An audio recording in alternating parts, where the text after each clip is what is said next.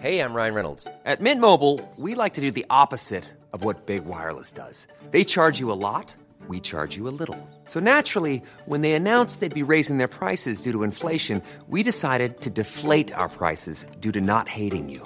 That's right. We're cutting the price of Mint Unlimited from $30 a month to just $15 a month. Give it a try at mintmobile.com/switch. $45 up front for 3 months plus taxes and fees. Promo rate for new customers for limited time. Unlimited more than 40 gigabytes per month. Slows full terms at mintmobile.com.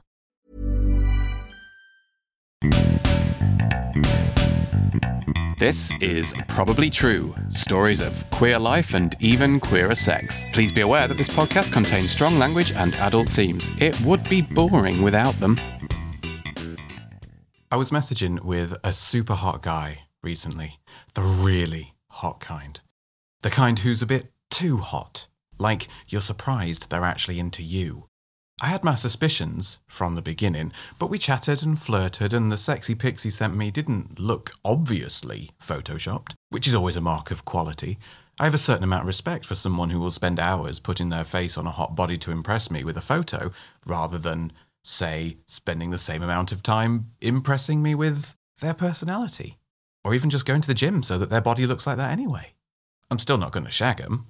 But there is a delicious contradiction in the amount of time and effort people take to fake something rather than just do it properly in the first place. I love it. Anyway, hot guy. He invites me over and it turns out they're really his photos. He really is hot and he really wants to get jiggy. It would be rude not to at that point. So we do. And while we're at it, I'm doing my best to remember as much of it in detail as possible for future reminiscing.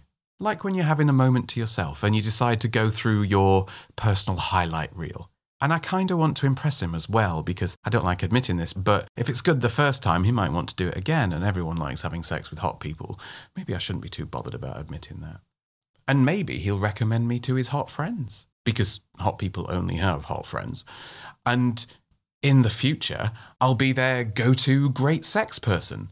You know, like how you're supposed to make friends with a doctor and a lawyer and a plumber, so you've always got someone to call on in an emergency. It's horribly transactional. I don't like that way of thinking at all. I've never structured any of my social interactions that way, which is why all of my friends are useless. But I do vet them in a more, which of you is not annoying me right now, kind of a way. Anyway, I'm not a doctor or a lawyer or a plumber. I mean, I can sort your pipes out. Maybe this is how I get into some new social circles, just banging my way in. So we're going at it. I'm doing my best to be impressive, putting the moves on, giving him the old razzle-dazzle. And as I'm trying to get him to shift his weight so we can move seamlessly from one position to the next, he says, "No, don't worry about it. Just keep on like this. Make me come." And I'm like, oh, right. Here I am, trying to enjoy myself and make sure he's having a good time, wasting a thoroughly adequate dicking on someone who just didn't fancy having a wank. Like, "Oh no, I never masturbate. I'm far too pretty for that kind of thing. I just invite someone round to do it for me." At that point, I was tempted to give it to him good and hard until he was almost there and then stop and kick him out. But I was raised with manners. So I finished him off with a smile, just like my mum taught me, and then I kicked him out. There's nothing quite as dehumanising or disappointing generally as shagging someone who's just there because they want a more responsive version of a dildo, without any thought of enjoying the moment or appreciating the person who's putting all the effort in. It reminds me most of a teenage boy who doesn't want to enjoy the wank, he just wants to grit his teeth and get it over with so he can go back to watching YouTube videos about becoming an alpha male or whatever. Anyway, I don't want this to become an episode where I'm just complaining about bad sex, because I've got an appointment next week and I don't think I'll make it if you get me started. Mostly, it got me thinking about approaches to sex. There have definitely been times when I've just been ready for it to be over, despite being nowhere near my own personal moment of it being over. But I like to think of those as the outliers, the anomalies, the opportunities to flex my acting muscles. Not to brag, but I got an A star at GCSE drama. I know how to sell it.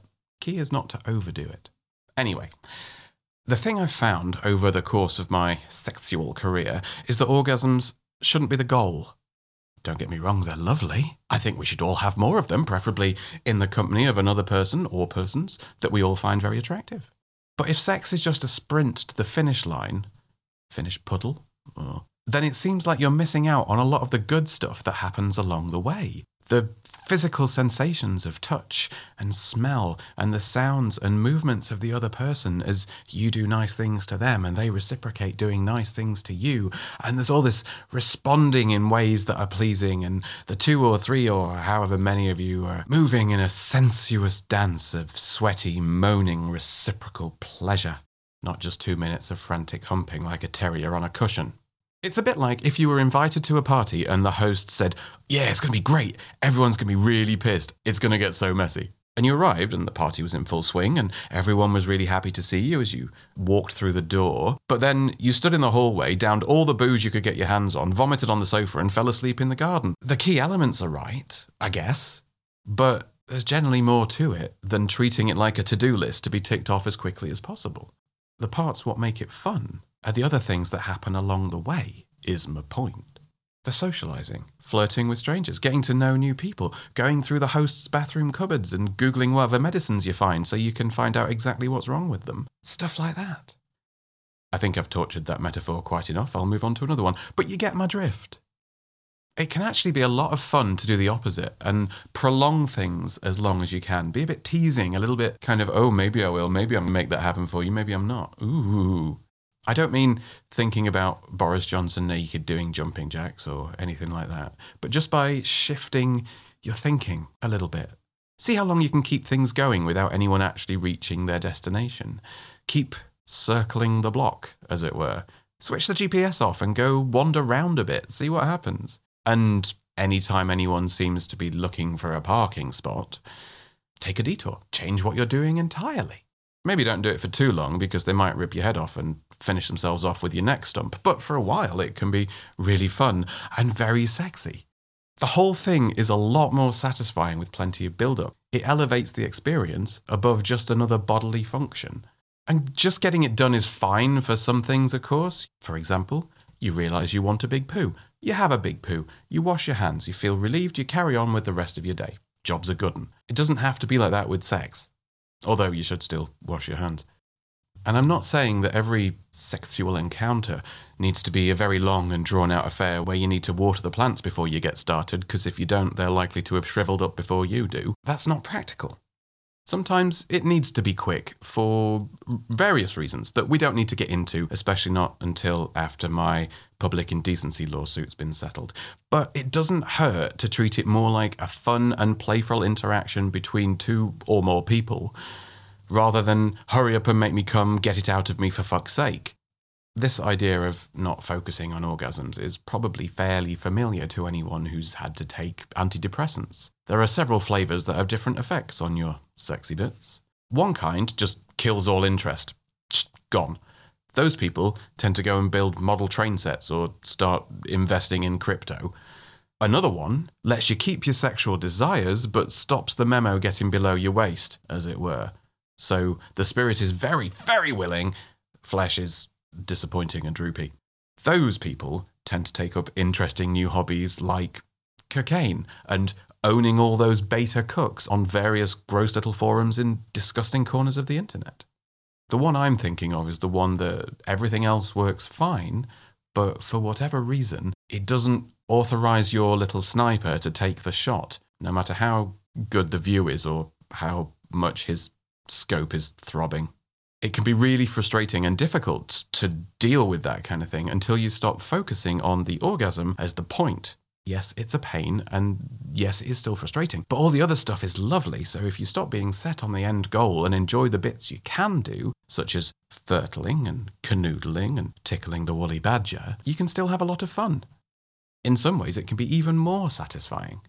To be honest, even though I'm not on those pills anymore, I still enjoy having a nice long play with myself where it can be fun to just enjoy the sensations without actually finishing myself off. A nice long edging session. It took me a while to get my head around this, get my hand around this. I remember when I was younger asking someone what they thought about when they wanked, and they said, "Oh, nothing really, I just enjoy how it feels." And in my head I was like, hippie, watch some porn like everyone else, you weirdo. But now I get it. I can sometimes lose an entire afternoon to a good long edging session, and that is equally good fun when there's someone else or someone's else involved too. Be careful, though, as an old column once advised, if you notice your lover has started smoking after sex, use more lube.